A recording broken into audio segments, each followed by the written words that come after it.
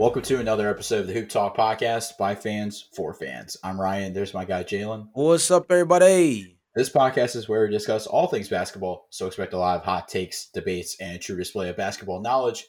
Let's get right into it. Our topic today is our top 5 storylines in the NBA, part 5. And we are back at it again with a special guest here on the podcast to help us break down our top 5 storylines. So please welcome back to the podcast, Rashad Christian. Yo, what's going on, everybody? As always, a pleasure to be back on the little Hoop Top podcast. We have some really good topics, actually. I will say we were talking a lot pre-pod, and we started getting into the topics. This is when we knew we had to start recording. These are some good stuff, so we're ready. Yeah, let's get into it, Jalen. Let's get into this. This is a big episode. A lot has happened in the past week.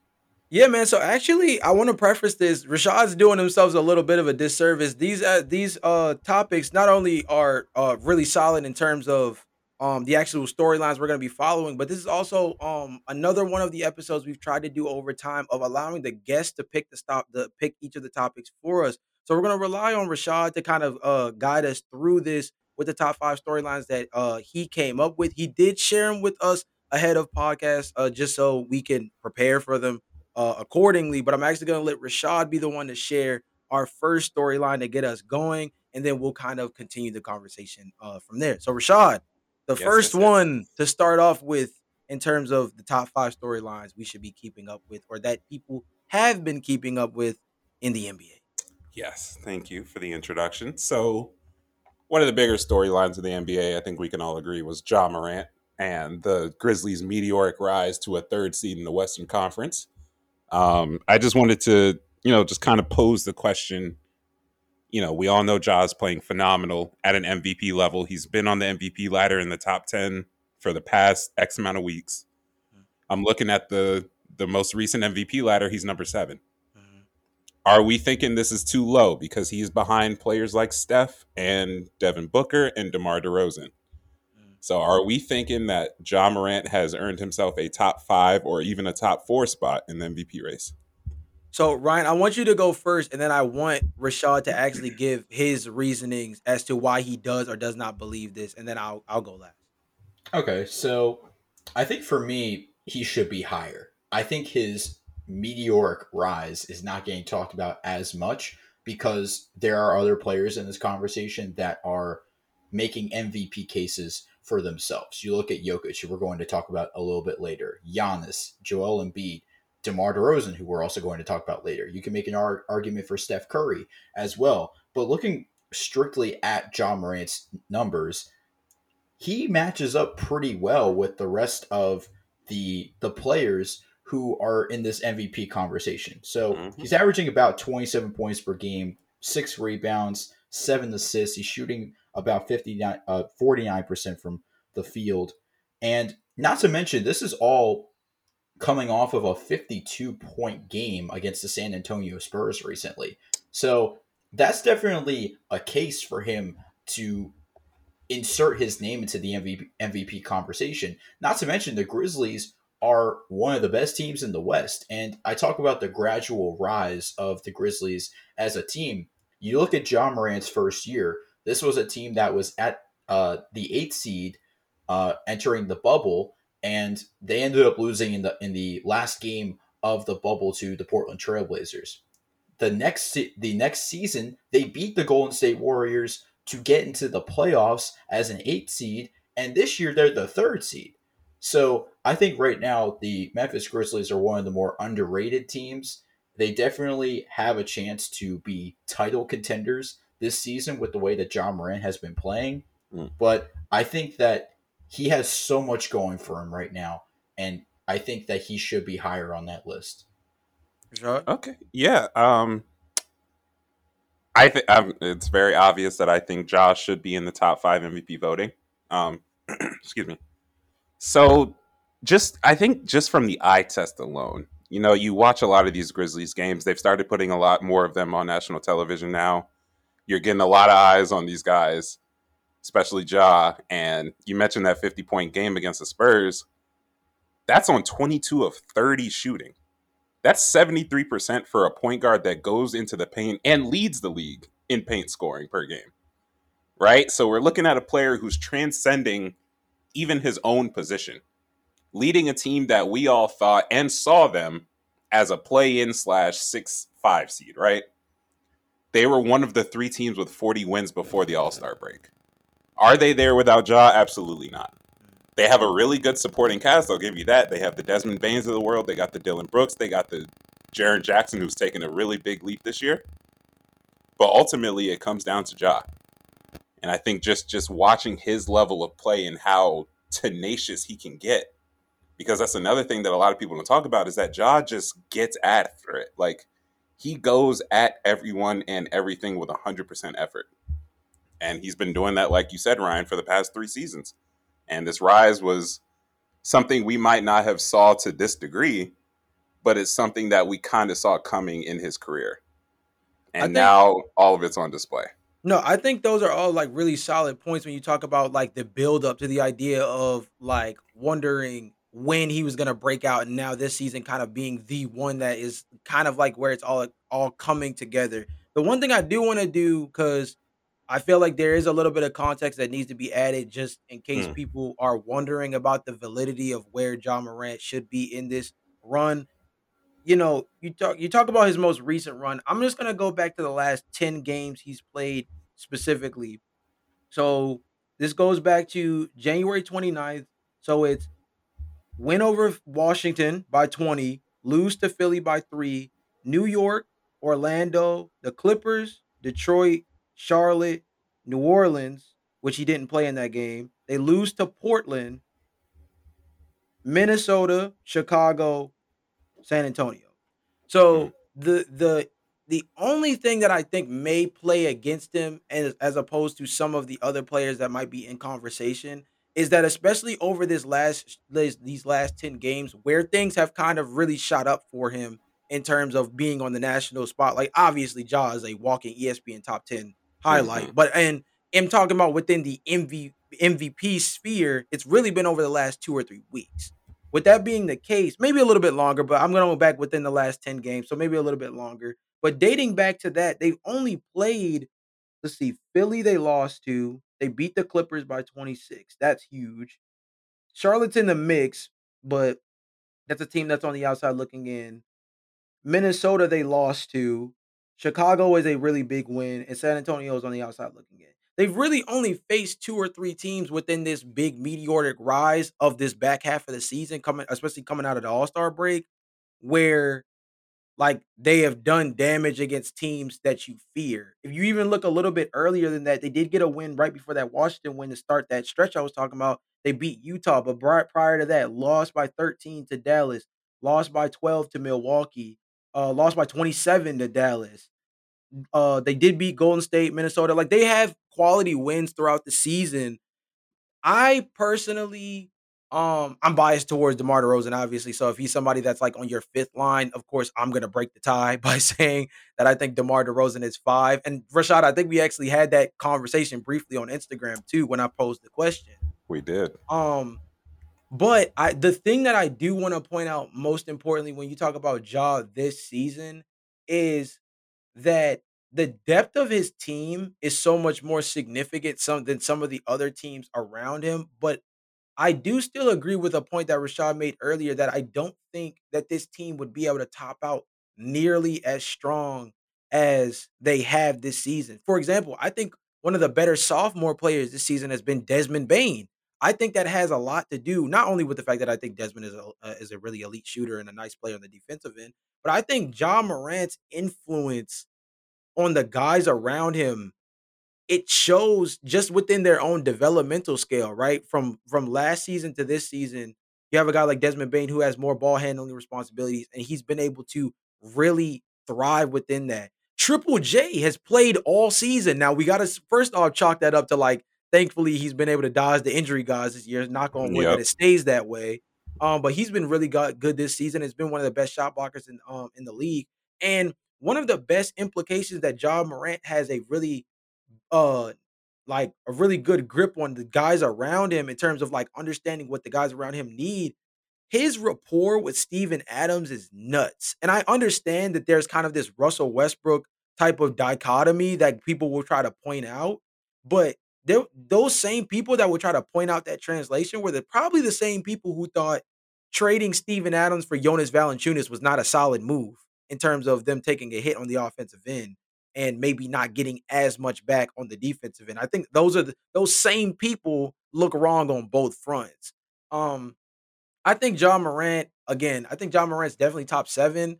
I'm putting him at 6 again because I'm leaning Demar. I want to ask you guys this, and Rashad, I'll start with you. The guy who I think is most under the gun in terms of whether or not they deserve to be in this top 5 from what we have solidified, I think Nikola Jokic is there. I think that Joel Embiid is in there, and I think Giannis is there. Steph Curry is the one that I feel like might be staring at mortality a little bit in terms of his tenure in the top 5. I think the beginning of his season is holding a lot of that weight, but he has still been really good this latter half of the year. Um, how do you feel about Steph Curry this season in terms of him remaining in that top 5? I know this goes a little bit off of our discussion about John Morant, but I think it puts into perspective if we have to take somebody out of the top 5, we have to kind of take a look at the guys who are in Yeah. there and figure out who we're replacing John Morant with. And I think in all of the lists that I've talked about with my friends, I think Steph has been the name that I have taken out of that top 5 because, like you're saying, his start to the season has just been incredible. And the man was doing well. He broke a lot of records this season so far, and it's just all of the accolades are what are keeping him afloat, like you said, Jalen. So, I mean, you look at a game like last night against the Timberwolves, the man shot 10 of 24, 5 of 16 from 3, and they took home the L. Or, I'm not sure if I'm remembering that correctly. Yeah, they did. They lost by 15 yesterday. Right. So, it's stuff like that that makes me kind of take a step back from Steph and realize that while Ja does have those games where he also goes 7 for 25, for instance, and helps, or not helps in the case, but, can't lead the team to a win over Portland, right? It's kind of like that back and forth. But I think Steph has had, a too few many dips in terms of just compared to every other MVP candidate and in terms of his own sort of skill set. So we expect a certain level from Steph, whether it's fair or not, and he gets rewarded or punished for playing above or below that. So if we're staying with that same, mindset and theory, Steph has been steadily just, up and down decreasing all season long. And I think that's his strongest argument for being taken out and Ja inserting himself right there. Yeah, Ryan, just to kind of put that into context too, like I pulled up the score. They just dropped the score.com just dropped their MVP standings, and they have Steph Curry at 6, and they have Chris Paul at number 5, DeMar DeRozan at 4, Giannis at 3, Embiid at 2, and Jokic at 1, with Ja at 7. So again, going back to Steph Curry, it seems like there's already certain ploys for him being the odd man out. Now, I do think the Chris Paul stuff, that stuff's going to fall off as the season continues, just as the fact that he's not going to play. And so other guys are going to have opportunities to build a strong enough sample size that might be able to combat Chris Paul's impact on the floor. But yeah, your thoughts on Steph Curry too in terms of his season, because again, out of the guys that I feel like are quote unquote solidified in the top 5, that once you get past the top 3 guys, I feel like that's where things get tricky when you talk about maybe who really fits in. Yeah, and looking at Steph Curry's numbers after he broke the record, there was a stretch of games where he was struggling to shoot the ball. And even like before and leading up to that record, he was struggling to shoot the ball. And that was one of the things that has made him such a great player. He's the greatest shooter of all time. And the fact that he was struggling shooting for certain stretches of the season, that's where somebody like John Morant can hop in and move up in the MVP rankings. So I think that was something that has been kind of contributing to Steph not being one of the top names in the MVP conversation. So Rashad, I want to take this MVP conversation to slide over back to you for our second topic. And this is starting to become a staple when you come on the podcast. This topic that we're about to discuss next. So I want to Yes, sir. let you introduce it, and then we kind of get into not only your post question, but kind of discussing the implications moving forward of the season. Yeah, so I just want to preface this by saying I am an absolute humongous super fan of Nikola Jokic, and that is who we're going to be talking about with this topic, because this man has been having. And this was, I think, the last episode I was on. We kind of Yep. ended with this. Yeah, it was like, is he having the greatest season of all time right now? It's like, since then, he has gotten better. And it's just all season long, it's just been record after record. He's got 70 plus triple doubles already. He's been carrying a team without its second and third option to a 6 seed, and they're going to make the playoffs. He might win another MVP. It's just been a lot of good over there with Jokic. So I want to pose the question. I think we'll start with Jay first on this one. Mm. I Where mean, what's even the question? Because there's so many routes I can right. go with this. Like, are we really, like, how impressed are we with this season? Is this the greatest season of all time from a center? Is this, Mm, are the Nuggets actually contenders? And I think I want to focus in on that because there are reports that MPJ and Jamal Murray could potentially be back by or before the playoffs. right. So the question I want to talk to you guys about is there serious talks about these guys led by an MVP who's playing at such a different level?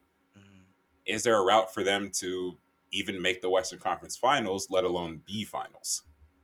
I think there's a legitimate route for them, especially if those guys return. But I still think that the Nuggets are going to be a dangerous out regardless if those guys come back. But I'm just gonna put a lot of the stuff into perspective first when you talk about the historic season. Um, First of all, regular counting stats, right? Let's start with that. 25.5 points per game, 1.4 steals per game, nearly a block per game, 8 assists, 13.8 rebounds. Has an effective field goal percentage of 61.3, best of his career in that regards. Shooting 63% from two, best of his career for that.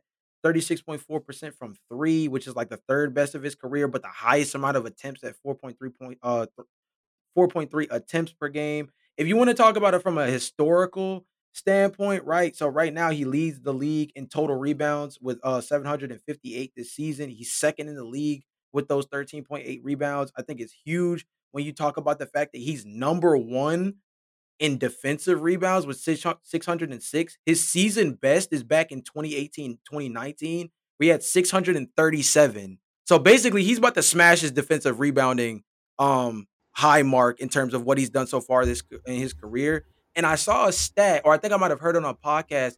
With his strong defensive rebounding, he reduces opponents' offensive rebounding by like a full 4%, which like in the grand scheme of things might not sound too crazy, but think about it like stocks. If you even see a percentage move, that could be the difference between a lot and a little bit in within the framework of a game. You talk about assists per game, he's sixth in the lead in terms of total assists this year, and he's eighth in the league overall in terms of assists per game. A lot of the defensive metrics favor him in a way that I don't think is typical. For example, Steph Curry and Nikola Jokic are both top 5 defenders in terms of like defensive EPM and stuff like that, which is like just not typical. Nobody's calling Nikola Jokic or Stephen Curry like defensive stoppers. I think they just work very well within the framework of what the personnel around them provides. The true shooting is bizarre. He's seventh in the league in true shooting this year at 65.1%. All of these are big boy topics. All these are big boy words. Player efficiency rating, too, number 1 in the league. Like these are all things that should direct you to believe that he has single handedly been one of the most efficient players in basketball history while having arguably one of the largest offensive roles that any player has ever had on that side of the ball, being a guy who is one of the best facilitators, arguably, I would say one of the best big passing big men in NBA history, while also being played through as almost like a guard in terms of his usage.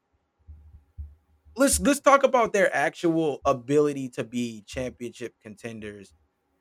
I think the path is dependent on the matchups more so for the Nuggets Mm. than it is their actual talent on the floor. Because I think, especially if they get Jamal and they get MPJ back healthy, I think roster for roster, they're going to be able to line up with a lot of other teams. But the trick is, I'll pull it up right now and I'll ask you guys this in the framework of put this team versus this team, where do you stand? And we're gonna go with it with the idea that Jamal Murray and MPJ are back on the team. So I'll frame it this way: do you see them beating the Suns in a 7 game series? No. Right? No, no. Do you see them beating the Warriors in a 7 game series? Yes. Okay, okay, I'm I gonna say like it. no. Okay, do you see them beating the Grizzlies in a 7 game series? Yes. Okay, I think they'll so beat them. Yeah. So realistically speaking, if the season ended today, you both have faith that they would be able to beat the Grizzlies in a 7 game series. If the season ended today, that would be the team they would face. That would Yeah. ideally be the matchup that they would get. My concern is here's my personal concern is that they catch anybody between the Grizzlies, the Jazz, and even the Mavericks to a certain degree. If they catch any of those three in any fatuation, because they're only a game back behind the Mavericks of who's in fifth, and they're 2.5 games back behind the Jazz in fourth, and then you have the Grizzlies who are a game back of second. So there's a lot of potential movement in that top six. I think if the Nuggets see any of the group that we have right now being the Grizzlies, Jazz, or Mavericks, I think that they have a legitimate shot, especially if they have their guys back healthy. If the Warriors drop to 3 and the Nuggets are still at 6, or any iteration where the Nuggets end up facing the Warriors in the first round, I think even with their guys back healthy, I think I'm still taking the Warriors. And that's where I frame it in regards to this is one of the few teams across both playoff platforms, I think, talking about the East as well, where I think the matchup is going to be so much more indicative of how far this team can go, talking about their pathway. I know I'm talking a lot, so Ryan, I want to pass it over to you in terms of like what you think the Nuggets championship equity is. I think is the best way we should try to phrase this in terms of like if they are healthy, the ceiling of this team is in certain blank. So real quick on Nikola Jokic, and I was reading this article from Forbes, and Joel Rush is the contributor to this article. The Denver Nuggets center Nikola Jokic is the NBA's most efficient triple doubler. Now, he's about 5 triple doubles away from tying Wilt Chamberlain for the most triple doubles ever recorded by a center. Crazy. He could get that done this year, by the way. But I want to read something interesting from the article that um, Rush pointed out, and he compared a lot of the players that have recorded a lot many triple double or that have recorded triple doubles throughout the years. The Magic Johnsons, the Oscar Robertsons, the Russell Westbrooks. He said, not all triple doubles are equal, and although Nikola Jokic appears unlikely to ever be the league's most prolific triple doubler outside of the center position, he is in fact the most efficient in scoring among the NBA's historic triple double leaders. Triple double leaders. Now, I looked at some of the stats and his efficiency rating for his triple doubles. I'll just go based off the last 5 games. So February 26th against the Sacramento Kings, he shot 37.5% from the field. In the game against the Boston Celtics, 45% from the field. In the game against the Brooklyn Nets, 80% from the field. In the game against the Milwaukee Bucks, 77.8% from the field. In the game against the Pelicans, 58% from the field. And even going beyond that, his numbers are surprisingly efficient for the amount of triple doubles that he's been putting up. I mean, 68.8% from the field in the loss to Memphis. You look at 64% from the field in the win against the Clippers, 55.6% from the field in the win in the loss, should I say, against the Utah Jazz, and then 58.3% from the field in the win against the Lakers. These are surprisingly efficient numbers coming from a center who has expanded his game more, where he's not only just scoring in the paint, he's expanding to the mid range. He's shooting threes. He's facilitating the ball. He's attacking the glass at a high rate. He's doing it all for a Denver Nuggets team that is about to get two of their other best players back in Jamal Murray and Michael Porter Jr. Now, you ask, where do I stand on the Nuggets right now? The Nuggets right now can make the Western Conference Finals. They have the ability to, they have the talent to.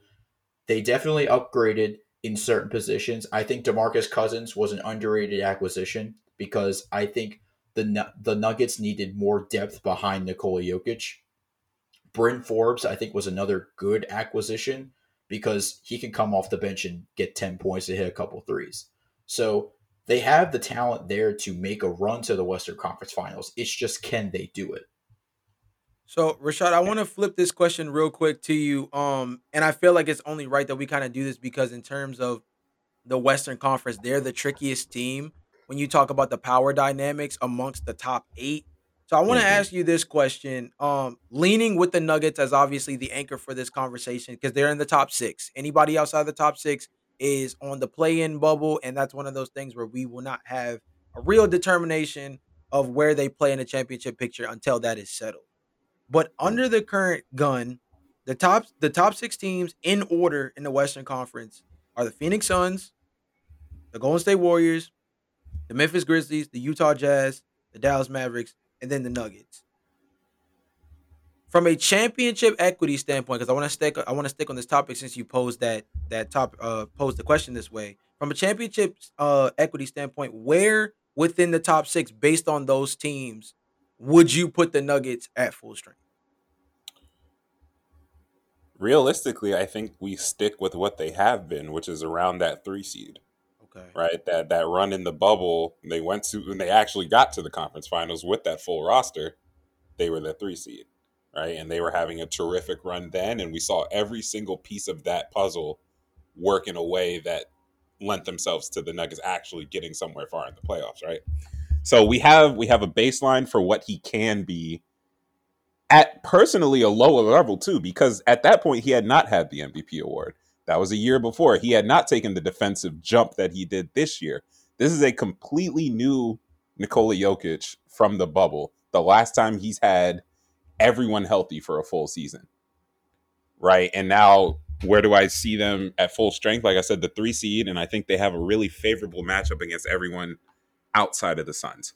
Right. What we saw last year with the Suns against the Nuggets was that they put him in the pick and roll. The Nuggets were playing drop coverage. Chris Paul, Devin Booker, and DeAndre Ayton were abusing him. Right. You're looking at the tape now this year. He personally has gotten better in the pick and roll situation. He is a lot more active. He's a lot more mobile, which was his biggest problem, was that he was so flat-footed and slow last year. And now it's a complete 180 this year. So his own personal defensive development plus the returning of his offensive assets that were shooting 40%, by the way, both of them from the three-point line before they got injured last year. Right? So now you get those back, you add Boogie, so Jokic can take a break now and not feel like the team is just going to squander everything he worked for. They got Bryn Forbes, like you said. They got Will Barton still. They've got a rookie in Bones Highland that has shown that he can put up some really, really impactful minutes. This is a whole new look Nuggets, and we have not seen them at full strength, and they are still 11 games above 500. So I think you take 2 20-point scores away from them. Yeah, this is where they should be worse. That's the thing a lot of people aren't noticing, is that this team should be 9-10 seed. But they're the 6th. Yeah. Because of Jokic. So I'm gonna take that, and this might come off as a bit. I'm hoping this doesn't come off as clickbaity at all, but I haven't really shared my thoughts with you guys very much throughout this conversation because I want to get you guys' thoughts first. But I'm gonna take the back half of what Rashad say and answer my own question in terms of talking about where they would rank amongst the top 6 if we're talking about championship equity. Going into the playoffs, if they're healthy, I'm taking them to win the West. Just flat out. Like I'm just gonna go that far. And I'm gonna explain it. I'm sitting up in my chair.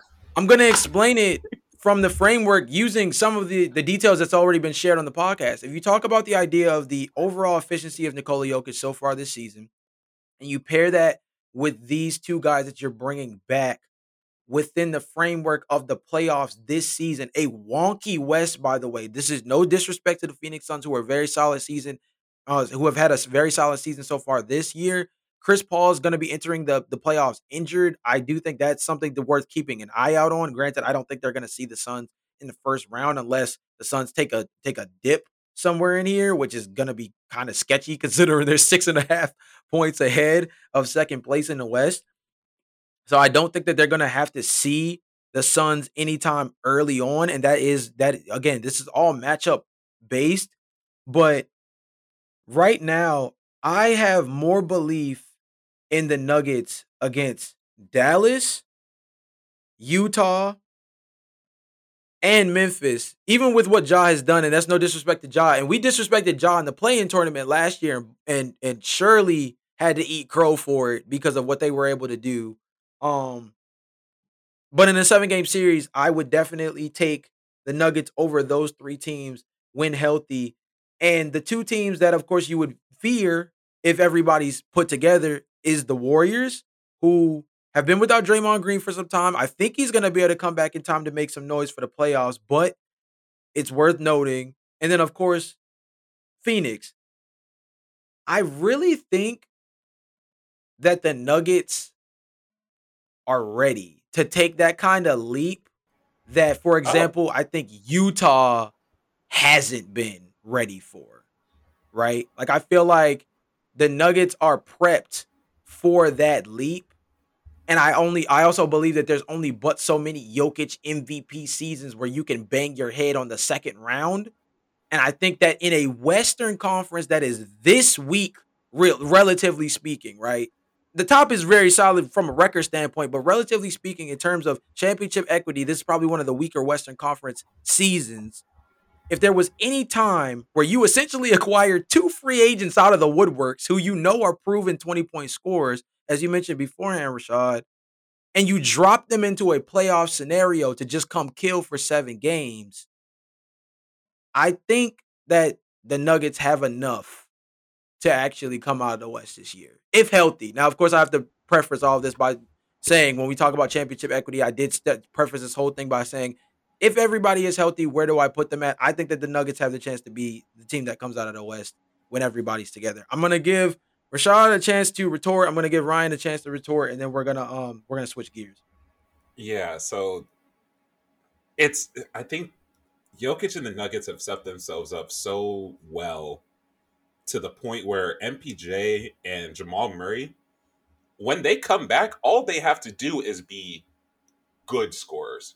Mhm. They don't have to be great. They don't even have to do a whole lot of other things. Obviously, put in a little bit of effort on the defensive end and keep that ball moving. But besides that, like they, Jokic has hit that level of I can do this all by myself, Right.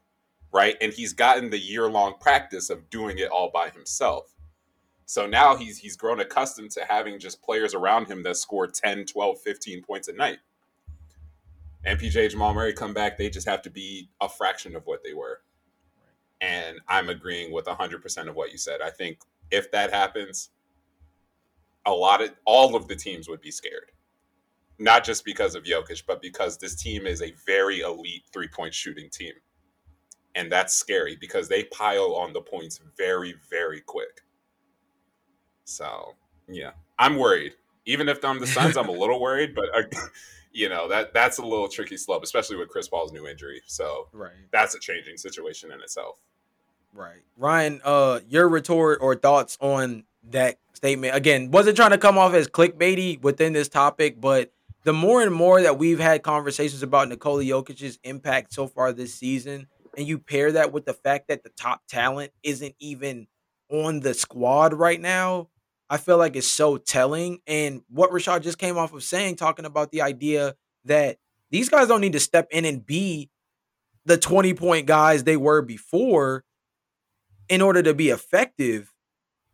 But if they come back as those guys, then we're talking about a whole nother animal. But again, I want to get your thoughts. I don't want to talk too much more. Yeah, I think when you look at the Golden State Warriors and the Phoenix Suns, the two top teams to win the West, Chris Paul's injury you have to take into account because I think that Suns team is still a good basketball team without Chris Paul, but obviously you have to look at guys like Cameron Payne to fill that role that Chris Paul has left behind because he's going to be hurt. Um, you can't really discount Golden State as like quickly because they just got Klay Thompson back, and you have Steph Curry, who even though he had been struggling for most of the season, he's still the greatest shooter of all time. Draymond Green up for Defensive Player of the Year. Andrew Wiggins has come on as a solid contributor to this team. They added a lot of players in the offseason to make them better, but you have a case for it. But I'm now interested to see how Michael Porter Jr. and Jamal Murray look coming back.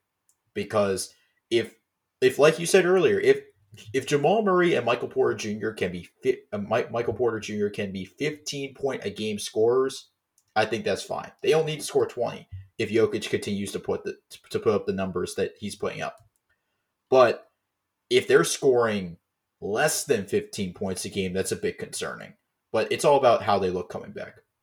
Yeah, their health coming back is going to be huge. I think that that's really important when you talk about the framework of where they match up in the West. But I think the West is so down as a collective that I feel like if we're just going player for player in a 7-game series, you ask yourself who is the best player on the floor on any given night. I feel like they walk into a situation where you can make an argument. Put him next to Devin Booker, put him next to DeAndre Ayton, put him next to Chris Paul, put him next to Steph Curry, put him next to Donovan Mitchell, Rudy Gobert. You put Nikola Jokic with the way he's played so far this season and the totality, but I'll focus on this season in terms of the potential stretch they could go on. You put Nikola Jokic next to any other player you want to ask the question, who is the best player in this series? I think Nikola Jokic walks into each of those series with a legitimate case to be the best guy on the floor. And then if you add those other two guys in, the Nuggets walk in with the opportunity of being able to say they have 3 of the top 5 guys in each series. And I think that's huge when you talk about narrowing things down to 7 games. But speaking of talent, we're gonna kind of rotate back to some younger guys, passing it back to Rashad. And Rashad, I'm actually interested to see how you frame this one because the topic itself Mhm.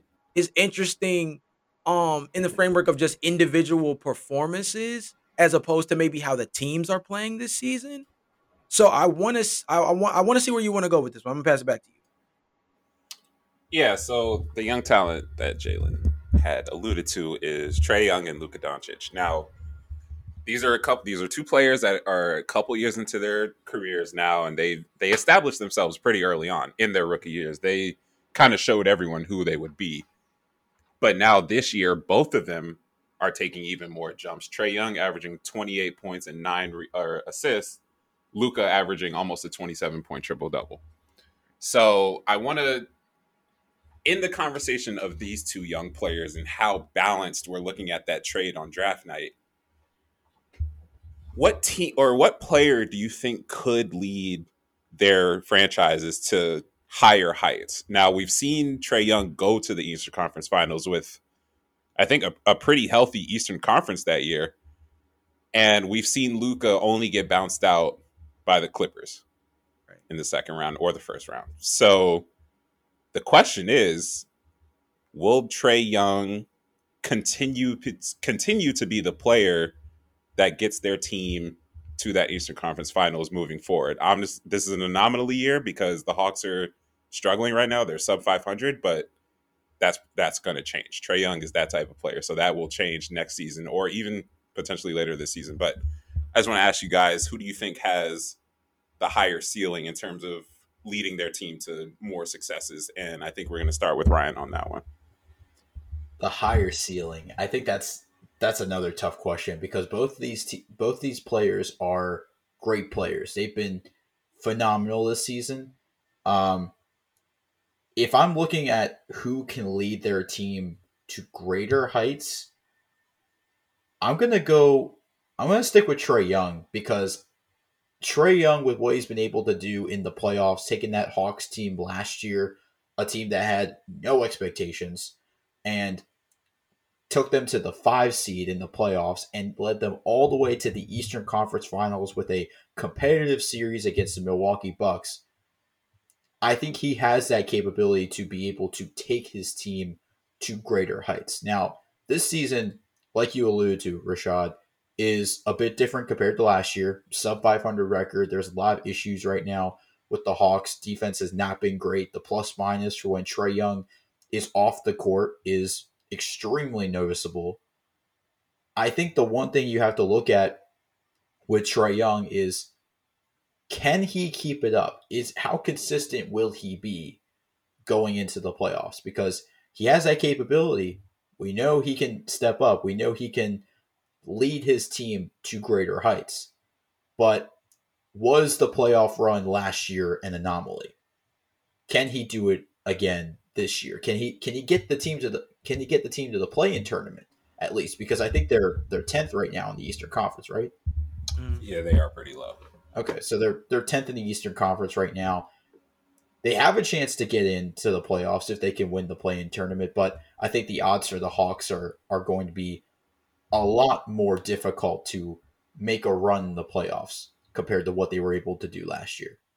Ryan talked a lot about how this team is an anomaly and that Trae Young has that ability to kind of turn it on, and when it gets to the postseason, this team will be, I think because of him, will be a pretty scary play-in team. So teams will have to watch out for them a little bit. But do you think, comparatively, matchup-wise, how other guards match up with Trae Young versus how they match up with Luka, do you think that will play a bigger part in how these two teams and franchises succeed moving forward?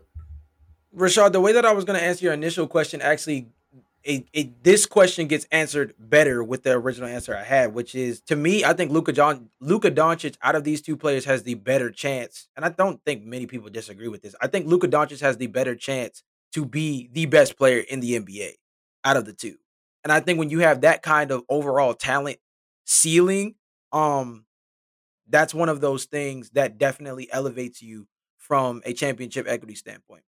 Now, I would look at the Atlanta roster and say that they have a handful of different guys that they can work with. The fact that Onyeka Okongwu has been coming on pretty strong is huge. I think the fact that they didn't split Trae Young and John Collins up, I think that's one of those things that might come back to bite them depending on how things progress, especially because they got a lot of guys that they got on the books. Obviously, Clint Capella has been solid, but not a difference maker at the center position, at least the way I think they would hope on a night to night basis. I think Luka, the thing with me and Luka, and I'll pose this as a question back to you, Rashad, and that it'll help frame my next answer. Do you think there's too much stock in the fact that Luka hasn't gotten past the first round and not enough stock in who and how they lost? Because sometimes I think when people talk about the actual championship um possibilities or championship future for a team like Dallas, they look at what they've done in the past and use that as a very heavy weight on what they project to do moving forward. And to me, I feel as though their double matchups with the Clippers, especially with Kristaps Porzingis not playing well or being literally picked on, as we joked about in the pre-show, I think matchup wise, that had a lot more to do with their lack of success than the idea that Luka Doncic, for example, wasn't enough or something like that, the way certain people tend to frame it. So I want to ask you that question. That's actually a really good point. I think, yes, people are putting entirely too much meaning into him losing to Kawhi Leonard and Paul George in the playoffs, because what teams have two top 10 defensive wing talent together? You look at the Clippers, and then you look at the Bucks, probably with Giannis and Chris Middleton a little bit, and then you look at the Boston Celtics with Jason Tatum and Jaylen Brown. Two of those teams are in the East, right? So it is completely dumb luck that Luka had to run into the only other team that had adequate answers for him. And I think you're absolutely right, because he sees a different team. It's a different type of defense. It's someone else he can manipulate, because those two defenders are two of the smartest ones in the league. They're not just going to let him get around with whatever. A lot of the other teams in this league have problems stopping Luka. We've seen him just last night. He started hunting out LeBron James, of all people. He's calling for screens on bronze man and bringing him out to ISO. That's the type of time Luka has been on right now. And we saw what he did to the Clippers this year, kind of as retribution for what they've been doing to him for the past 2 years, and dropped what was it, 90 some points over two games? It's vicious. You can tell. He had a grudge. It was crazy. He had a grudge. It was a huge grudge. So they're likely not going to play each other again this year. Luka's playing the best basketball of his career. The Mavericks are a new look. They got rid of one of their hindrances. It's a new squad, a new matchup. I think we're going to see Luka succeed really well. I think if you look at the matchups right now, they would be playing the Jazz, one of the worst perimeter defensive teams in the league. And we've seen it year in and year out that once it comes playoff time, you just hunt Rudy Gobert, right, in switches, which is exactly what you were talking about earlier. We talk about LeBron James, who, by the way, LeBron James playing center, man. I still can't get over that. But, like, it's one of those things where you just talk about the overall advantages, and I would take Dallas over the Utah Jazz right now in a 7-game series. I feel relatively strong about that. Would it be a close series? Am I seeing a gentleman's sweep or something crazy like that? No. I think that would be at least a 6-game series, bare minimum, actually.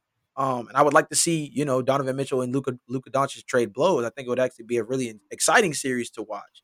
But I think if you just look at the framework of the way the West is set up, they're, like you said earlier, they're not going to see, especially with the way the West is set up with the Clippers being so low, they're not going to see another team that has the kind of wing defensive potential and wing schematic abilities across the roster, right? Because we have to give credit to like Terrence Mann, for example, too, on the wing last postseason. There's no other team in the West to me outside of maybe Phoenix that has the kind of wing versatility that can hang with the Dallas Mavericks if we're talking about simply who is going to be able to slow down a Luka Doncic-led basketball team.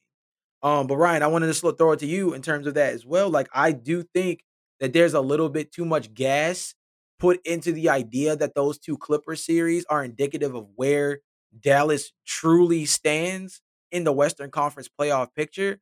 And I think that if Dallas catches anybody else, and that's including the Nuggets, who I have coming out of the West, despite me having a little bit of fear for them. I think if Dallas sees anybody that does outside of Phoenix, I would say Phoenix is the only person I actually fear in terms of this framework of the season, having the kind of wing defenders to be able to hang with the Luka Doncic led team. They see anybody that's not Phoenix, I think that that this team could make the Western Conference Finals if they play at their best level. I think Luka Doncic is definitely one of the best players in the league right now. I also think when it comes to the playoffs, he's performed. He has stood up to the occasion. I think the one thing that has been holding him back, and maybe it might be his Achilles heel, could be the LA Clippers with Kawhi Leonard and Paul George, because 2 straight playoff series losses to the Clippers with Kawhi and Paul George. Maybe it could be different this year. I think that there's a chance that if they play a team like Utah, I would pick them over the Jazz on a 7-game series.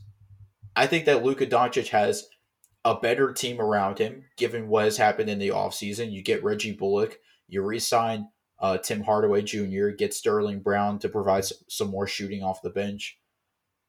You trade Kristaps Porzingis for Spencer Dinwiddie, which I'm going to be honest, Jalen, I need some time to kind of see how Spencer Dinwiddie fits on this team, because he's been struggling both offensively and defensively.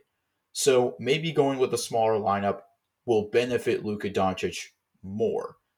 Maybe the case that we saw last night, because Luka Doncic had a great game against the Lakers, and he seemed virtually unstoppable to the point when he hit a Dirk fadeaway on LeBron James with 4.5 minutes to go in the fourth quarter.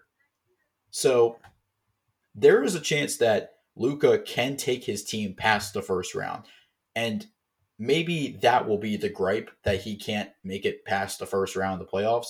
But again, he was facing Kawhi Leonard and Paul George in the playoffs with a Clippers team that had championship expectations with those two on it. Right. So right. I have to give credit where credit is due. Luca's definitely held up his end of the bargain. You now look at the supporting cast. Because I think if I measure supporting cast for supporting cast, I need to see how the other players around Luca and Trae Young perform.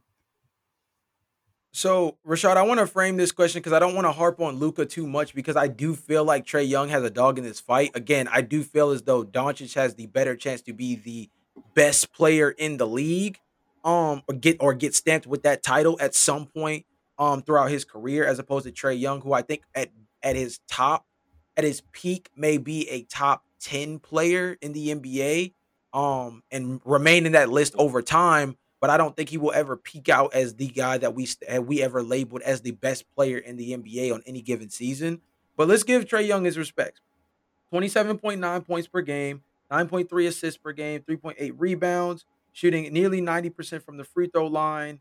One of the better three-point shooters in the league at 37.6% on 7.6 attempts, which is huge because actually for him, over time, he's found a way to kind of rein it in terms of letting them fly, which might seem a little impossible Yeah, when you watch him on yeah. YouTube. You're like, that's all he does is throw them up. But he's actually found a way to rein them in while being relatively efficient while doing so. Shooting 45.8% from the floor, which is a little underwhelming, but his effective field goal percentage is 52.8%. Again, not the craziest thing in the world, but definitely a very effective player on any given night.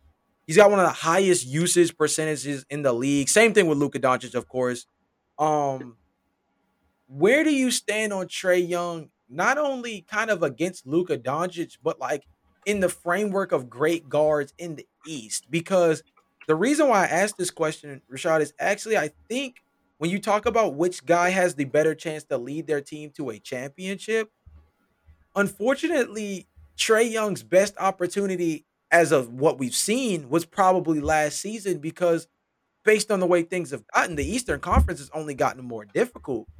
And I think that when you put it within the framework of where does Atlanta down the line match up against some of these other teams, the Brooklyns, Philly, I'll throw Chicago in there because I'm biased, but I also do think they're going to be pretty good over the next 2 or 3 seasons. Milwaukee, obviously, like the question to you and for the panel, I guess overall is like, what do you think is the ceiling for a Trey Young team amongst what the current look of the East looks like? Because that's pretty much with way a lot of these teams have their contracts signed up. The way the East looks right now is pretty much the East that Trey Young's going to be seeing, unless Bradley Beal Yeah. shakes things up, somewhere else and ends up forming up with one of these top teams, and then things get a little lopsided. Wow, that's a great question.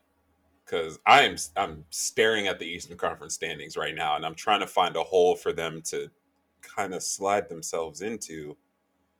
The Nets are going to get better. The The Lamelo is going Heat to get too, better, so the Hornets are going to get better. Miami. Miami's still at the top. The top six teams are just so deadly. It's just you're right. You're right. Trey Young is going to have, I think, a considerably harder route to being the champion of the East than Luca will in terms of going out or getting out of the West. Um, for Trey Young, I think it's a personnel thing, right? So I kind of want to bring up one of the points you brought up earlier about John Collins was that they definitely should have split them up. Like John Yeah, Collins should not be on the Hawks right now. I think that's very, very apparent. The difference with the Mavs was that they pulled that move. right. Right? They got rid of Kristaps despite, he was playing bad, but that's still a 20 point per game 7'3" center. Right? That's a lot to give up. And they made the move and they're better for it. The Hawks were scared to make that move. You need to give Trey Young the same. It's so weird because it's like these two have been locked together by fate since draft night. Right. And both of their teams have kind of been in similar situations and they continue to be, but now this is where they've split off, right? Because one team made the hard choice and the other didn't, and the team that didn't is struggling. So personnel wise, that has to change before I give Trey Young any sort of, favoritism towards winning the East. because Luka has the tools. He's the better player, and he's in a weaker conference, which is crazy because we're talking about the West. But Right. that's just is what it is now. Trae Young, terrific player. I can't take anything away from him. But you're right. Like, that landscape is very, very fierce. And that's a lot of players that are going to be there for several years. Right. So, yeah, no, I completely agree with you on that stand. Yeah, and Ryan, I kind of want to swing it to you that way too. Like, I feel like when you look at the issue about this conversation, and I think it's so funny that you phrase it the way you did, right? These two guys' fates have been sealed, and pretty much always aligned with one another. Again, like you said, since draft night. And the weird part about it is I don't think that either guy has gotten a fair shake in their respects, right? Like, people start looking at Luka Doncic's lack of playoff success fuzzy when last season Trae Young and the Atlanta Hawks make their significant run, right? But I think that moving forward, I think Trae Young is going to oddly get the odd ball of the stick, the odd run of everything when you look forward because the Heat are here, the Bulls are here, Philly just improved. Milwaukee is going to be here for a while. I think Cleveland is only scratching the surface, believe it or not. Especially with this only being Evan Mobley's first season, Darius Garland's first real season. Boston, I think is scary. I think Boston's scary this year. You want to talk about the East framework? I think Toronto is only going to get better. They're one of the best GMs in the league. So with the kind of evaluation for talent that they have on a year to year basis, I think they're only going to get better. The Nets, as long as you have KD and they have Ben Simmons for long term security as well, we'll have to see how that goes. But as long as you have KD, I think you're in the mix. You mentioned LaMelo Ball for the Hornets. I know that they've been a bit underwhelming this season, despite being one of the more favorite league pass teams on a year to year basis. But they're gonna get better. I think that when you look across the bottom, the Magic are missing guys that are serious players. Jonathan Isaac being one of them. I think getting back Markel Fultz has been huge. The fact that Franz Wagner has been so good in year one has been big for them as well. I think Detroit is gonna make it a very apparent thing this offseason to try to start putting very strong personnel around Cade Cunningham. Indiana already made their bed, right? They knew what time it was this offseason and made their play while they had the grease cooking. And getting Tyrese Halliburton is just one of the many great building blocks they were able to acquire this offseason. The Knicks and the Wizards are the ones that both have weird fates. I would say that the Knicks are definitely dangerous when you talk about an off-season to off-season standpoint because any given off-season, they're gonna be in talks with somebody who could change their franchise. The issue has been that they haven't been able to hit. But any given season, they're always gonna be in conversation. So you just look at the East top to bottom and you're just like, yo, I just don't know where to peg the Hawks on a season where everybody is firing on all cylinders, which is where the East looks like the trajectory is headed. But again, Ryan, I want to pass it over to you. Like, where would you peg the Hawks if you're looking at every team's future? And let's project this like within the next 3 seasons. Where do you see the Hawks peaking at in terms of their rank amongst the best teams in the Eastern Conference? I think it's 5. That's where I'm putting them because again, it's tough. The East is getting better, and you look at a team like Cleveland. Again, this is the team that comes out of nowhere. It seems like every year in the NBA, there's a team that just comes out of nowhere, and Cleveland is that team right now in the Eastern Conference. This is a team that finished 13th in the standings last year, 5th in the standings this year at 36-25. You look outside of Cleveland, Miami, Chicago, Philly, Milwaukee, certifiable playoff teams right now.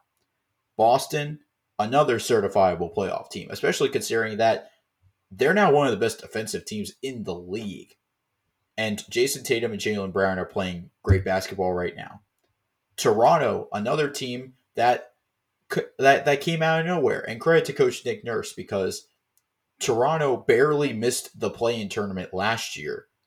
They come back, they regroup, they trade Kyle Lowry, and they get Scotty Barnes in the draft. They're 7th in the West. And of course, you cannot count any team that has Kevin Durant and Kyrie Irving out completely. And then, like Rashad mentioned earlier, LaMelo Ball is on the Charlotte Hornets, and that team is only getting better. And they just acquired Montrezl Harrell. So that helps fill the center position, which is a position that they've had a lot of trouble trying to find somebody who can hold down pretty much. So the Hawks can get as high as 5, but looking at the personnel right now, they have to make another move to make them higher than a 5 seed because Trae Young can get you only so far before you're going to have to look at the rest of the personnel and decide who stays, who goes, who needs to make a greater impact on this team.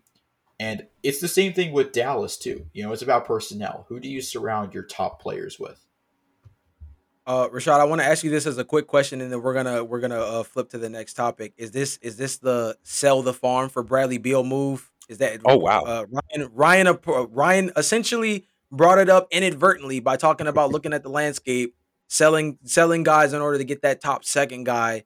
The only guy that sounds legitimately on the market that might be able to fit within that framework would probably be a guy like Bradley Beal to be able to put next to a guy like Trae Young. Do you think that's the kind of trigger that is missing for this Hawks team, or do you think there's a handful of other guys or any other guys in general that you think that should be on the Hawks radar realistically that maybe align with like what Ryan's talking about of maybe taking that swing, like you even mentioned earlier, of moving off from some of these guys to get guys who will fit what will put them in the best position to make a championship run?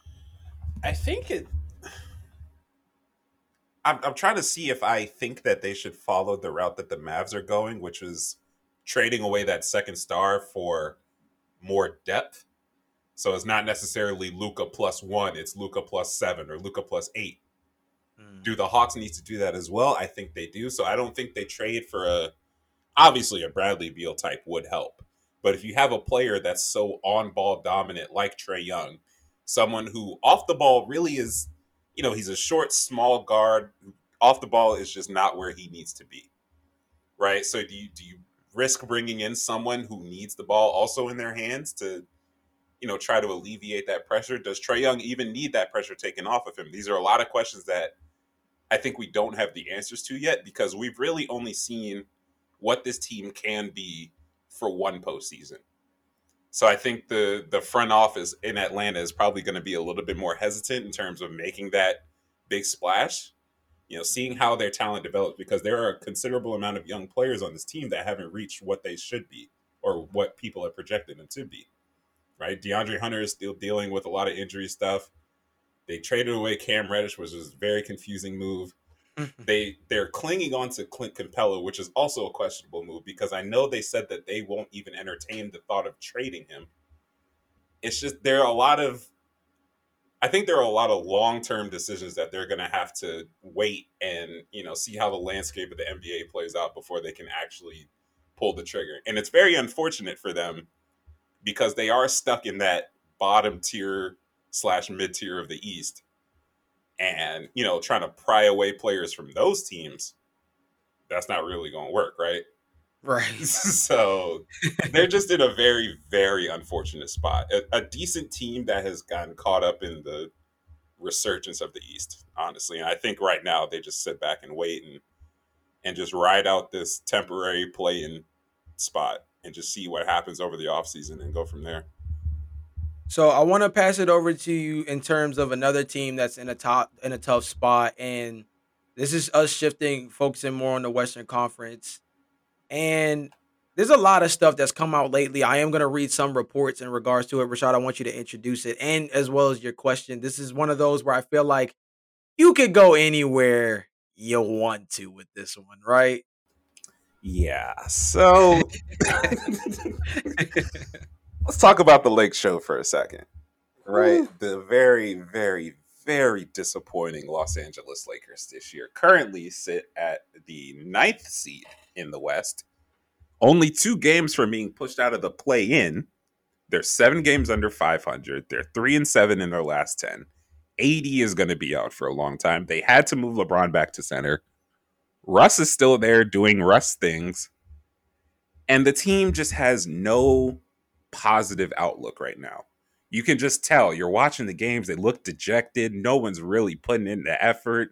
Malik Monk is going on a slump now. Like there are a lot of things going wrong with the Lakers. So this is going to be very, very dramatic.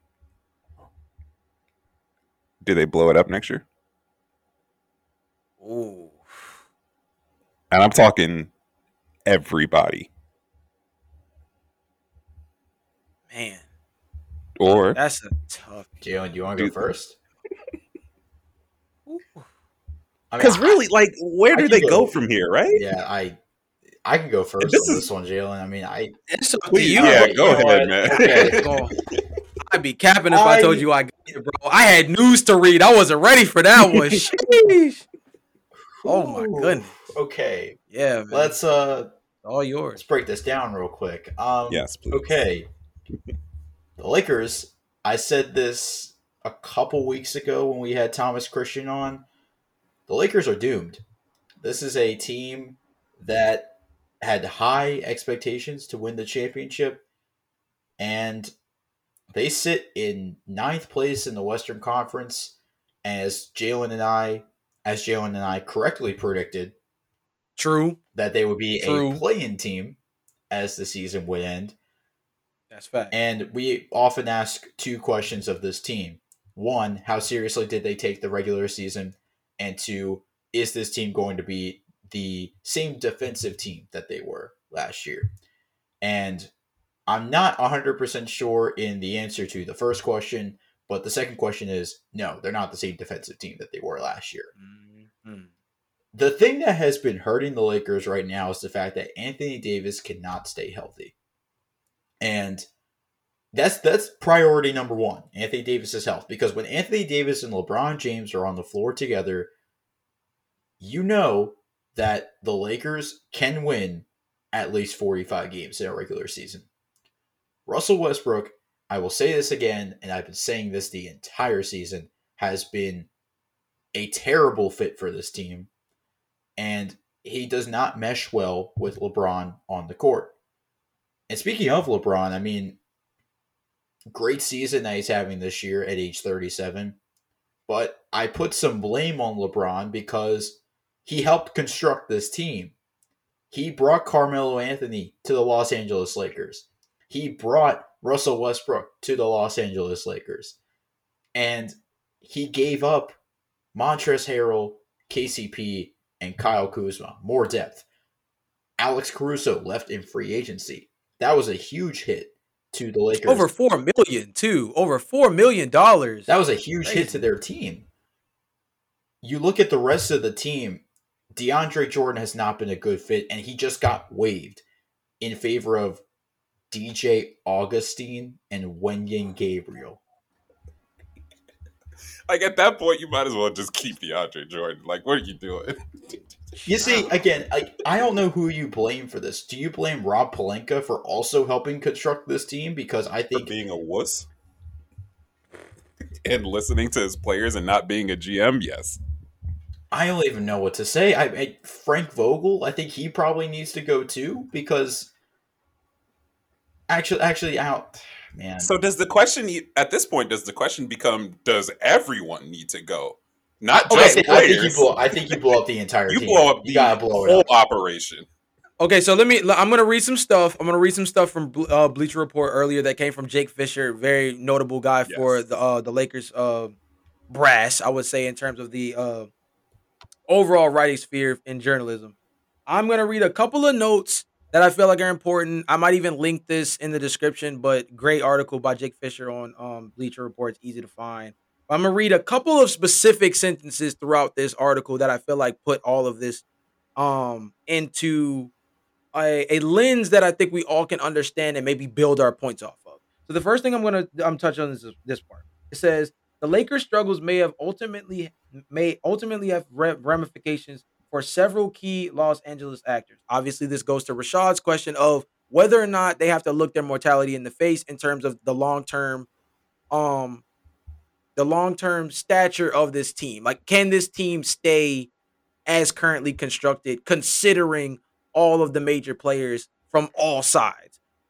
Goes on to say league insiders remain dubious that Rob Pelinka is truly entrenched as Los Angeles's lead executive beyond this season. The same doubt extends to the futures of embattled head coach Frank Vogel and Russell Westbrook. This goes to what Ryan was speaking about earlier in terms of the fear about Frankie V.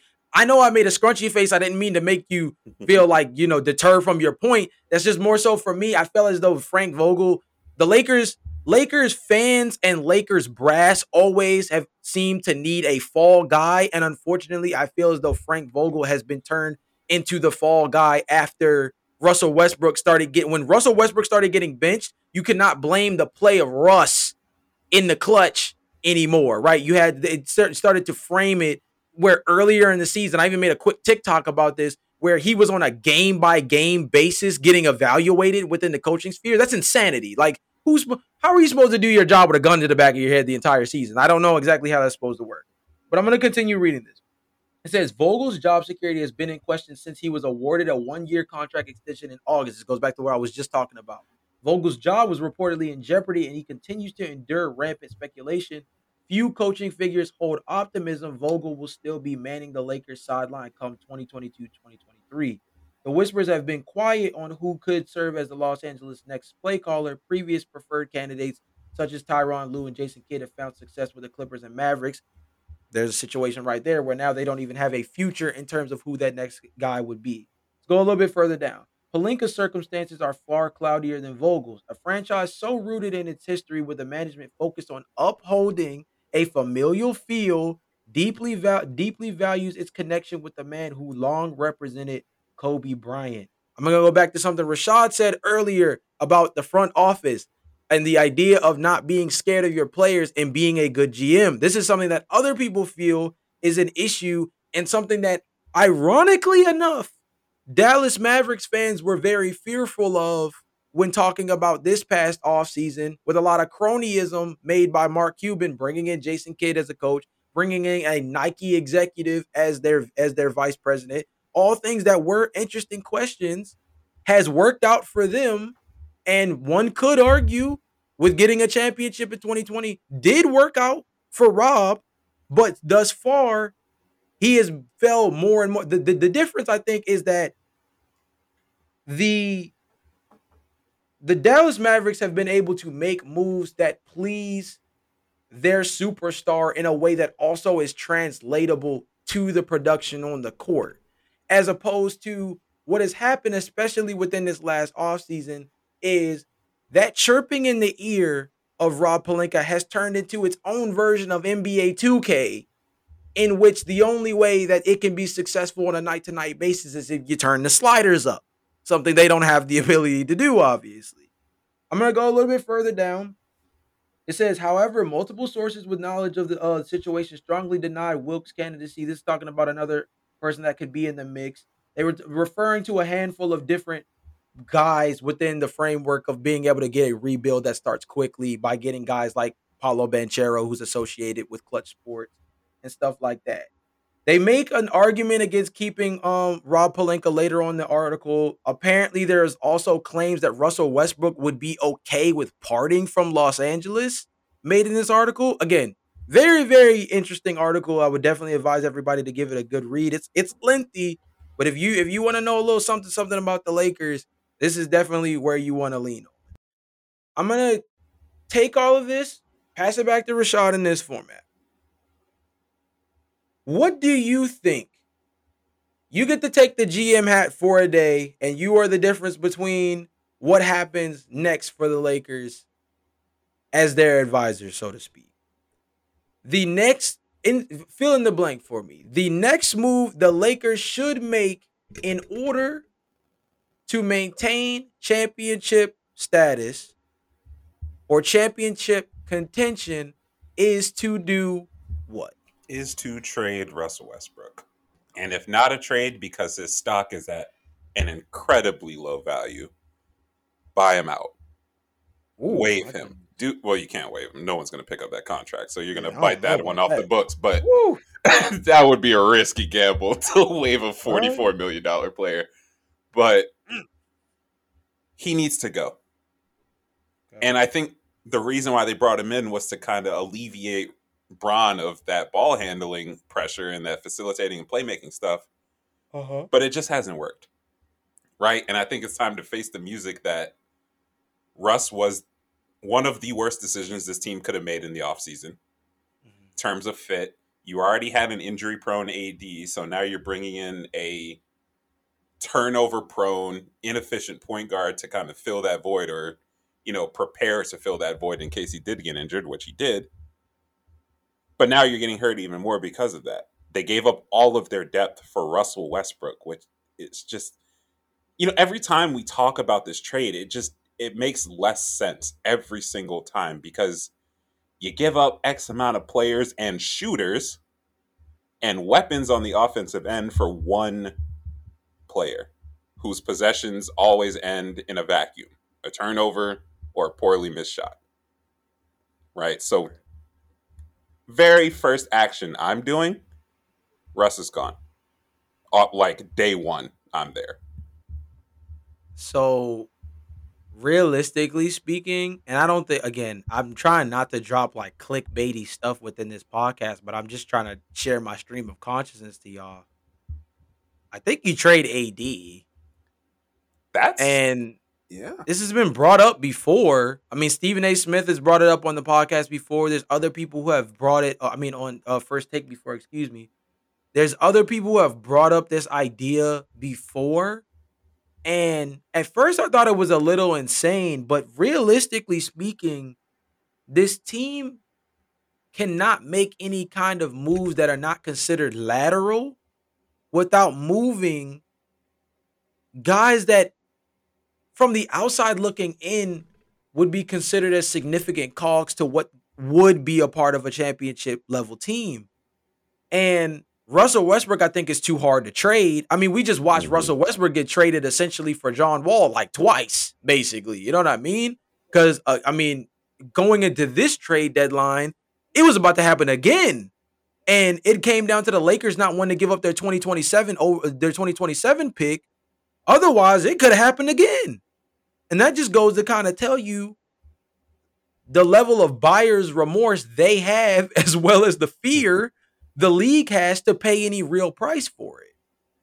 And then there was talks, obviously, it started getting a little hyperbolic when I heard the ideas of trading LeBron James. The trick for this, though, I thought was actually that's not even a terrible idea.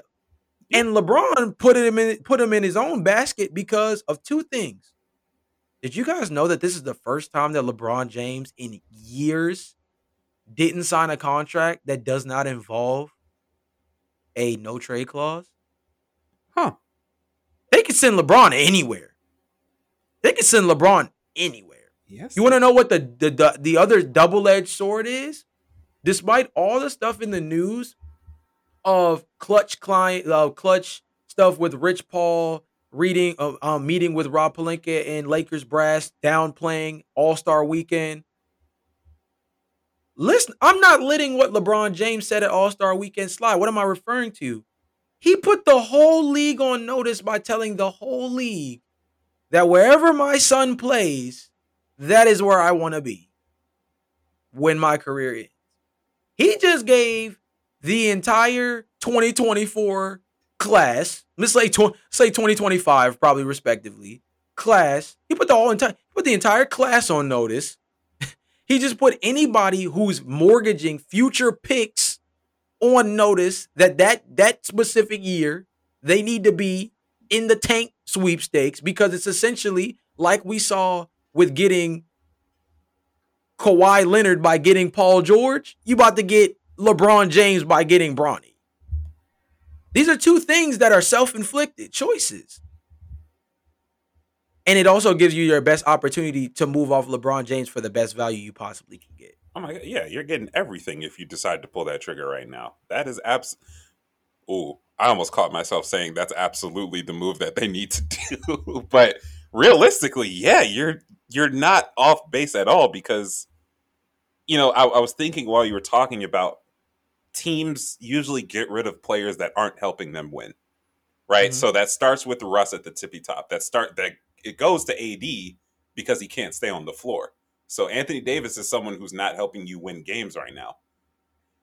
LeBron can't keep doing this. So the longer that you have him at center playing 37 minutes a night with no help at all, you're diminishing his value as you go on. Right. You're wearing him down physically as you go on. So you won't be able to sell as high on LeBron as you will next offseason or even during the season next year. So it's just we would never think because of the Lakers that we would be talking about trading LeBron James and Anthony Davis, but it's gotten that bad. But I think that's the thing. I think AD is more realistically to trade. So if you gave me the GM hat and said the first thing you do is, I said AD because I feel like he's more realistically to be traded. Mm-hmm. If you had to talk about somebody who you logistically, you put them on a trade block and you feel comfortable knowing what's walking out the door, I think AD, you're more comfortable with watching AD walk than LeBron. But I think in terms of if you want to turn this thing around quickly, you either have to move away from Braun. I think I said this too. I think you have to move away from Braun, AD, THT, or a combination of that group. I said that in an Instagram response to one of my friends too, when they asked about what the Lakers even could do moving forward. But Ryan, I want to pass it to you because I mean, like if you had the GM hat, the one thing you could do to turn this team around in terms of still being able to maintain championship aspirations, because again, this is the Lakers. You're not going to turn them into a tanking team. You can't. You almost can't, right? So what would that thing be? So if we're strictly focusing on this year, I think the idea of trading Russ, trading AD, trading LeBron, trading everybody essentially is off the table. Well, it would have to be next season, bro. Yeah. Like obviously, because like this season they wouldn't be able to. Yeah, it's complete. So it's completely off the table for this year. Strictly focusing on this year, the one thing that they can do to help their championship aspirations is to look at their G League teams, because there are. I know it's a stretch to say that, but imagine what Mason Jones can do for this team. Imagine what Gabe York can do for this team. A lot of our unsung hoopers who we were talking about making impacts in the G League could make impacts in the pros. Now, that's strictly this year. Next year, blow it up, trade everybody. The top priority is not trading Russell Westbrook. It's not trading Anthony Davis. It's not trading THT. It is trading LeBron James. Because you are wasting one of the greatest players of all time in their prime on a team that is going nowhere. They're going nowhere fast. This team is not going to make the playoffs.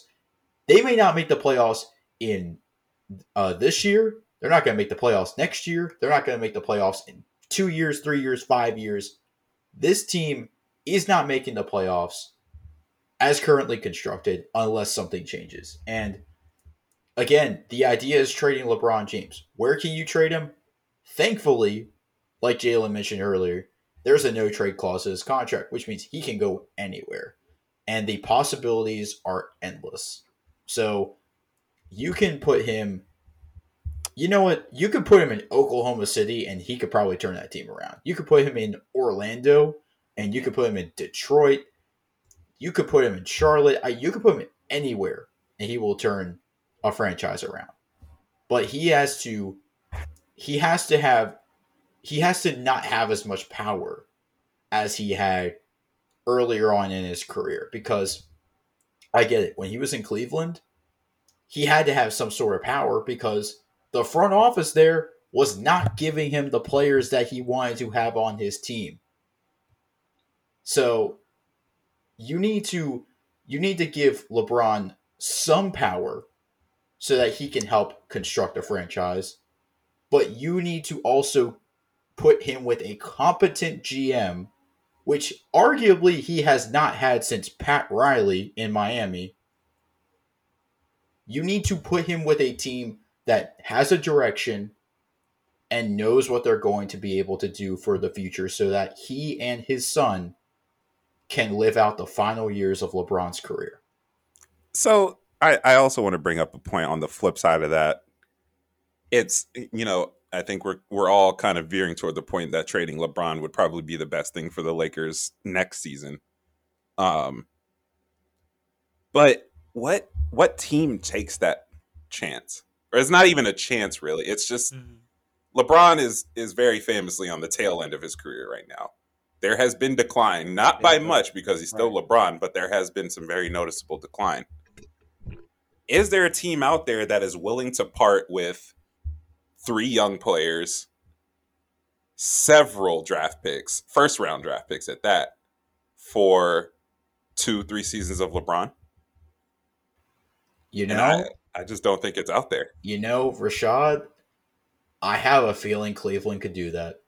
It seems like Cleveland could pull that type of a move. And shockingly enough, I think it happens because why not bring LeBron in for round 3? And he has a son with him as well. And what are you giving up is the real question. Do you give up Evan Mobley, Jared Allen? Do you give up Darius Garland? I think, that's where it gets a little bit tricky. But the destination to Cleveland makes sense because why not finish your career where it started? But it all depends on where Bronny goes, basically. Yeah, I was gonna say, yeah. I mean, that would be storyline wise. That would be where it gets done, right? He goes back to Cleveland for round 3. Plus, he has Bronny there, and hopefully, the team, as currently constructed, would still have some kind of equity to it. The trick with it is, I don't think Cleveland's gonna go down swinging in terms of what they have to give back in order to get a guy like LeBron James. And I think that's the tricky part because, there was a statement earlier this year by Stephen A. Smith on First Take that he said if you drop LeBron James on this Cleveland Cavaliers team this year, he thinks they come out of the East, which I think is actually a realistic statement to make. It seemed a bit hyperbolic at first, especially because I think early in the season we were still trying to get a grip on whether or not this Cleveland team, in terms of their season, was real. Um, but I think that that's something worth discussing. But I feel like also if that's gonna happen again, I think Cleveland is gonna have to. You don't say no to LeBron James, but there's still a way that you have to be able to like leverage yourself, and they can't be putting guys like Darius Garland, guys like Evan Mobley. You can't put those guys in that kind of trade when those are the kind of guys that A, you would probably want LeBron paired with, and B, I think LeBron probably would want around if he's going to come to the team. I think that's a multi-team trade, though. If you want to try to preserve Evan Mobley, Jared Allen, and Darius Garland, that's where you have to involve 4 or 5 teams. That's fair. Rashad, I want to pass it over to you to any final thoughts in terms of the Lakers stuff, and then we'll go to our last topic. We are coming up a little bit long, and we got one more topic left. So I'm gonna pass it over to you to get any final thoughts in terms of the Lakers stuff, and then of course we're gonna get into that last and final top storyline. Yeah, no. Basically the whole premise is they need to blow it up and they need to blow it up fast, and I think that's where I'm going to stand on them until they actually pull that trigger. Okay. But yeah, like you were saying, our last topic for today, or the 5th topic I should say, is DeMar's reign.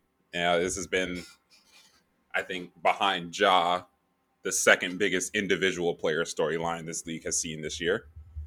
And he's playing at an MVP level, right? A lot of the lists have him top 5. The NBA list, I believe, had him at number 4, the one that came out last week. But, it's no surprise that this man is playing bonkers right now. So with DeMar, I want to pose the question of, did anyone see this style of DeMar DeRozan popping up? A top 5 MVP candidate, a 28 point per game scoring DeMar DeRozan. A DeMar DeRozan leading a Chicago Bulls team to the top of the East. Is this something that anyone could have honestly said that they saw coming? And I think I want to start with Jalen, because this man is the resident Chicago Bulls fan. But, just as a fan, honestly, and as an objective NBA watcher, did you see DeMar's coming like this? So no. Number one, I would say no. I told you guys in the offseason that one of the biggest things I felt like was disrespectful to the Bulls was that people were putting a little bit too much weight on the payment for DeMar DeRozan as opposed to the acquisition itself and how he could pair well next to Zach LaVine. I think his pairing next to Zach LaVine, as well as the on-off numbers for when he's on the floor without Zach LaVine, are all very staggering in terms of like, if you're a Bulls fan, you feel very happy about the product on the floor. I still am not super happy about what we had to lose. Obviously, having to lose out on Thaddeus Young, I feel like that's a guy who like all year been pounding the table. Like if we can just get a 4-man, like a real 4 or like a real 3, like to fill in these gaps where we're forced to go a lot smaller, I think we could be dangerous. Thaddeus Young was a guy who was solidly, but also quietly in the 6-man of the year conversation, at least in my eyes. And I think some other NBA analysts also felt he was at least in the top 3 in terms of candidacy last year. I thought having to lose out on Thaddeus Young, who is now with Toronto, with the Toronto Raptors. Shout out my guy TV on basketball. He's over there now, but I think acquiring DeMar DeRozan was still the move.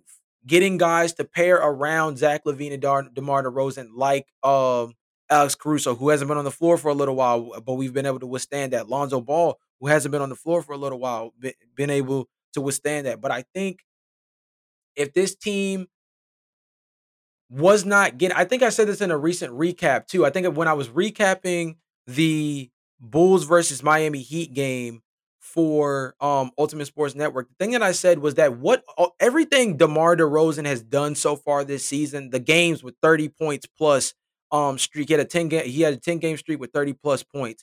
He had 8 straight games with 35 plus points on 50% or better shooting. These are all things the Bulls actually needed in order to come out victorious in a handful of these games. So to me, I don't think anybody could have seen DeMar DeRozan having the best season of his career, points wise, efficiency wise, impact wise. His clutch numbers are nuts. If you want to talk about fourth quarter scoring, it's not close. And everybody clips the buzzer beaters. I was even there for one of them. As you guys recall, one of the first games of the new year was the buzzer beater against the Washington Wizards. Everybody leans on that stuff when they talk about his overall impact within the fourth quarter and in the clutch and everything like that. But the numbers are much more glaring than just the stuff you see in quick highlight caps of him hitting game winners. So DeMar DeRozan being the player that he's been for the Bulls, I don't think Bulls fans could have said they expected this much out of them. But I also feel like people who were not Bulls optimists coming into the season didn't view the Bulls as much of a threat coming into the year, despite acquiring DeMar DeRozan. And I think DeMar DeRozan being on this team now has been a twofer because he's been able to make the Bulls better as a squad, and he's also been able to put himself back in the national spotlight as being considered as one of the better guards slash forwards in the NBA. Something that while he was stashed in San Antonio, wasn't really getting the daps for. Ryan, I want to pass it over to you, and then I actually want to ask Rashad a question that I had to teeter with the other day when I was writing an article about the Bulls. So something interesting I just looked at with Right. DeMar DeRozan's stats. He has not put up a game below 20 points in terms of scoring before the last game against Miami, where he had 18 points, since January 14th against the Golden State Warriors when he had 17 points. Ever since then, he has scored over 20 points in every single game up to February 28th. Mm-hmm. Did we expect this from DeMar DeRozan? I did not certainly expect this from DeMar DeRozan. He's become one of the best players in the league quickly. And it's simply because he just fits well with what Chicago has been looking for. And like Jalen alluded to earlier, this is everything and more from what Chicago Bulls fans wanted from him. And you talk about him as one of the best mid-range shooters right now in the NBA. He's one of the best clutch shooters, like Jalen mentioned as well. His clutch stats are ridiculous. And what he can do in the fourth quarter for the Chicago Bulls is even more impressive, considering that he's 32 years old. Like, this is the best season of his career at 32 years old. Honestly, I didn't expect this from him. And the fact that we're talking about him as an MVP candidate with the likes of John Morant, Giannis, Jokic, and Embiid is impressive. And I think now that he is fully solidified himself in this conversation. DeMar DeRozan has a legit chance to win the MVP. And looking at his numbers for the month of February, 34.2 points a game with 6.2 rebounds and 5.2 assists. He's shooting the ball 55% from the field, 40% from three. He's never been that great of a three-point shooter, but for him to shoot 40% from three is impressive. And of course, 88% from the line. He's able to connect when he gets fouled and gets to the line. But again, what else can he do more for this team? Because if he continues to play like this, he's going to be he's going to definitely get some votes for the MVP for sure. So, Rashad, I want to ask you this question. I want to get your thoughts. I'll pass it back to Ryan, and then I'll kind of give my thoughts after that. One of the big things that I've been concerned about in the game against Miami is the one that really put it in perspective for me. Is so the Bulls are 1-7 against teams ranked in the top 6 in the Eastern Conference, with their only win coming against the Cleveland Cavaliers back in January. Now, as a Bulls optimist, right? And I've talked to other Bulls fans via TikTok and stuff like that, and it's been one of those things that I feel like we are all commiserating with the same excuses. If we had Alex Caruso, we would have won this game. If we had Lonzo Ball, we would have won this game. Did you remember when we had Javonte Green along with 8 other players out due to COVID? Like, of course, that's where the collective Bulls sigh comes out is, okay, a lot of these games have happened while we're not extremely healthy. And I'm willing to concede that there is a little bit of validity to that. But I also like to be realistic about my teams. And the one thing I do have to ask myself is whether or not this team is legitimate when we talk about where they stand amongst the other Eastern Conference championship contenders, right? The main teams that we focus on, Milwaukee, the Brooklyn Nets, who actually it was reported today that a little bit earlier while we were on the pod, KD's coming back tomorrow to play against the Miami Heat, which is huge because he hasn't played in a month. So KD's back. The Brooklyn Nets, I said Milwaukee earlier, Philadelphia with James Harden and Joel Embiid. Those are probably the top teams in terms of most people's presumed potential Eastern Conference champions. Do you think, and I'll say when healthy because we do have to preface this way, and we said it that way the same way with the Denver Nuggets, so I'll preface this way. Do you think that the Bulls have a legitimate shot to play upset alert in the playoffs? I know that when we get closer to playoffs, I definitely want to get all the homies' perspectives on the championship race. But focusing on the Bulls, especially with this topic of how unprecedented DeMar has played this season, I don't see too many more seasons where the Bulls will be this close to championship contention in terms of just like what the product on the floor looks like, right? Second seed in the East, one of the top 5 players in the league this season. I just don't see that being something they're going to be able to get continuously on a season-to-season basis moving forward. So I almost view this as their best shot. But with this being their best shot, do you even think that's enough? No, I don't think that the Bulls, they don't have it this year. And you're right. I'm in the same line of thinking that if it's not this year, it's not going to be ever. Right? Especially with the growth that we've talked about in the Eastern Conference, it's just going to get a lot harder moving forward to even get to the Eastern Conference Finals at that, let alone the finals. But this team, I've thought about this team very similarly to how I feel about the Jazz.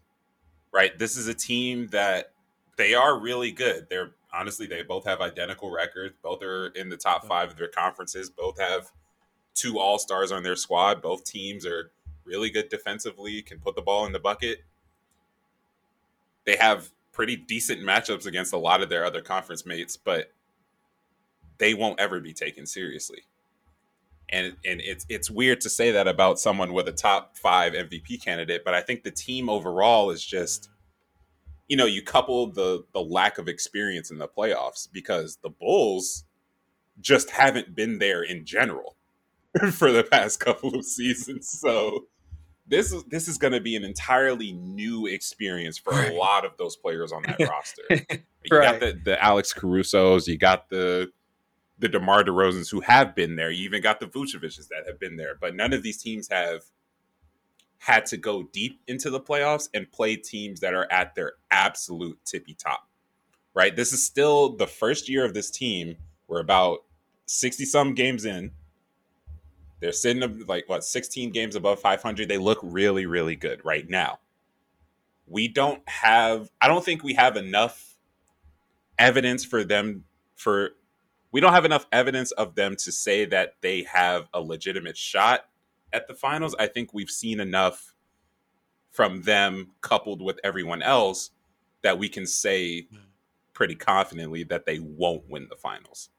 Right? So it's a matter of balancing what we can accurately like label this team as, which is a strong Eastern Conference finalist, but never beyond that point. Okay. I feel like that's a fair, like I said, I want to be realistic about this team because I do think that, especially when we're talking about all stars aligning, and maybe the only thing that maybe isn't in the Bulls' favor has just been health Mm-hmm. throughout the season, but they've also outperformed that. So when you talk about everything aligning in a frame where if you look at it with just tunnel vision, you look at this team and you say, okay, they got wing defenders in Lonzo Ball and Alex Caruso, who are two of the better perimeter defenders in the league. You talk about Zach LaVine, who's one of the better perimeter scorers, as well as a guy who's one of the best transition scorers in basketball. DeMar DeRozan has been able to step in for this team, slow this team down, something that we didn't have last season or even the season before that because we were such a run and gun team. I know that the pace, if you look up the stats, the pace might not indicate that we were a fast team, but as an inexperienced, chuck it kind of team, we were a team that did not play with a lot of control. DeMar DeRozan has brought that. And with that being the case, you have Zach LaVine playing at an all NBA caliber level. I think he'll make like all NBA third team probably at the guard spot this year. You have DeMar DeRozan, who has been playing at an MVP caliber level, put himself in the top 5 in that discussion, as we talked about earlier. And then you look at the supporting cast and you have athletes across the board. You have guys who can step out on the perimeter. You have a handful of dudes who can really guard. Now, the question is, do you have anybody that can guard Joel? Nope. Do you have anybody that can guard Giannis? Nope. Is anybody ever checking KD? Never. So with that being the case, the weird part about it is that unfortunately, even with everything lining up for the Bulls, I still have my fears on how dangerous they can be within a playoff setting. Ryan, I wanted to pass it to you and get your thoughts on this same thing. Again, as a Bulls fan that's trying to also be a realist, as much as I am overly optimistic, and y'all know how Mm-hmm. I can get because I can really be talks about the Bulls on a regular basis. But if I'm being realistic about this team, I do understand and do realize there is a bit of a cap out, unfortunately, with where this team may rank amongst some of the other better squads in the East. Even the Miami Heat, who when it comes playoff time, they're one of the scariest defenses I think in the entire NBA. When we talk about being in a 7-game series setting where the physicality of the game is going to be more allowed, the game is going to slow down, and it actually caters to their play style a lot more. So even Miami's in this mix where I'm like, is Chicago better than Miami in the championship picture? Like, I struggle with that. But again, like, what are your thoughts? So, Jalen, you alluded to something earlier that I wanted to talk about a little bit. The Bulls are 1-11 against teams that have an above 600 winning percentage. The one thing that does concern me, though, about the Bulls is their interior defending. And maybe Tristan Thompson does help with that, but when they get to the second round, they're going to either have to go up against a team in Philadelphia who has Joel Embiid, MVP candidate, or they're going to have to go up against Giannis, another MVP candidate, who's been dominating this season.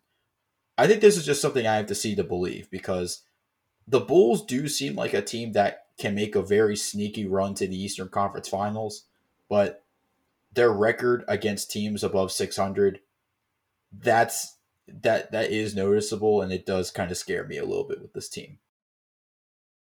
So a final point I want to make before I pass it back to Rashad to get his final thoughts, and then we're actually going to close out the podcast too, is if you look at the standings right now, the Bulls are really killing themselves to maybe stick with that second seed, and it's by any means, right? And maybe even they might want to rethink that and really fight the Heat for that top seed because the playoffs started today. They would be facing the Toronto Raptors. I think that would be a preferred first round matchup. If things go the way we think they could with Kevin Durant coming back, the Nets might have that 7 seed real quick. And so my fear, right? You see what I mean? My fear is that the Bulls catch the Nets in the first round. And if the Bulls catch the Nets in the first round, my fear is that they get booted out in the first round, and then this season gets labeled as disappointing, despite how great this season has been so far this year. So, Rashad, I'll pass it to you in terms of your final thoughts on this Bulls team and what they have moving forward, and maybe even just your thoughts on what I just stated about like the playoff matchups. Again, kind of like what I mentioned with Denver, but this team, maybe even more specifically with how strong the East is top to bottom.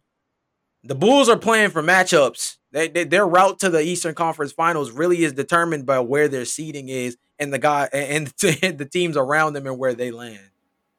Yeah, man. Yeah. Right. I'm very upset that they had to bring this whole team together this year. Right. I think this is about a year or two too late for them to try and make serious noise with this roster. Right. And I think that's honestly where it ends because this is a really good team. Like 39-23 right now with how stacked this conference is. That's incredible. To not have your two defensively gifted guards and to still be this good, that's a gift. And that's been great. So the season, I think you're right because people will try to overextend on what they say about this team if they don't at least get to the Eastern Conference Finals, which is that it'll be a disappointment. It's not a disappointment. There's a team that hasn't sniffed the top of the conference in so long. And they got there with some really, really good offseason moves. And these are players that are going to be here for a couple of years. So it's not totally lost that they could make a run in a couple or like a year or two. But DeMar is on the back leg of his career, I think. He's getting a little bit older. He's got a 3-year contract here. We don't know what Zach LaVine might do afterwards. He's still got to sign that contract and make sure that he's actually here for the next couple of years. But yeah, it's just unfortunate for the Bulls. They've done everything right, and it sucks that it won't lead to anything. And that's where I feel, strongly. Yeah, that's tough, man.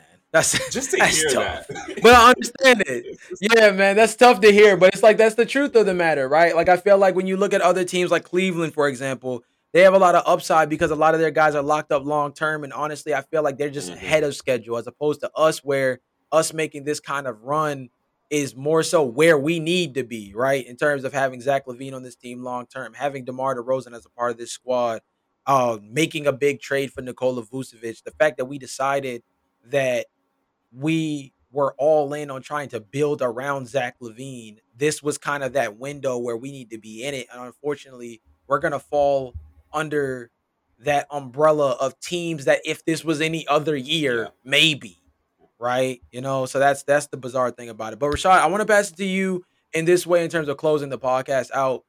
Final thoughts, anything you want to plug or anything you got upcoming in terms of content and stuff like that, and to get us up out of here. Yeah, so these two guys, these fine gentlemen here, have been inspiring me to make some more basketball content. So I'm doing that right now. I have a YouTube channel called The Drop Step where I upload analytical and post-game reactions.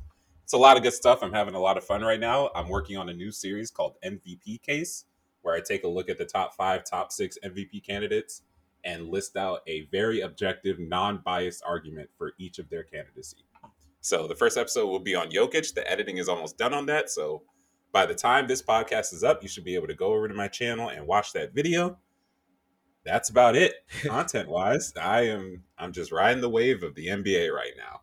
We're getting into some pretty exciting times. Yeah, man. So we're gonna drop all of the links to stuff for Rashad's pages in terms of we talking about his Instagram, we're talking about his YouTube, and across the board because Rashad's doing a lot of really great stuff in terms of this basketball space. We appreciate the fact that we have any kind of motivation on that, obviously, and we love having you on for content. Ryan, close us out of here, bro. This has been another great episode of the Hoop Talk podcast. Make sure to, when you subscribe to us on Apple, you rate our podcast 5 stars and subscribe to us wherever you get your podcasts. We will see you guys next episode. Peace.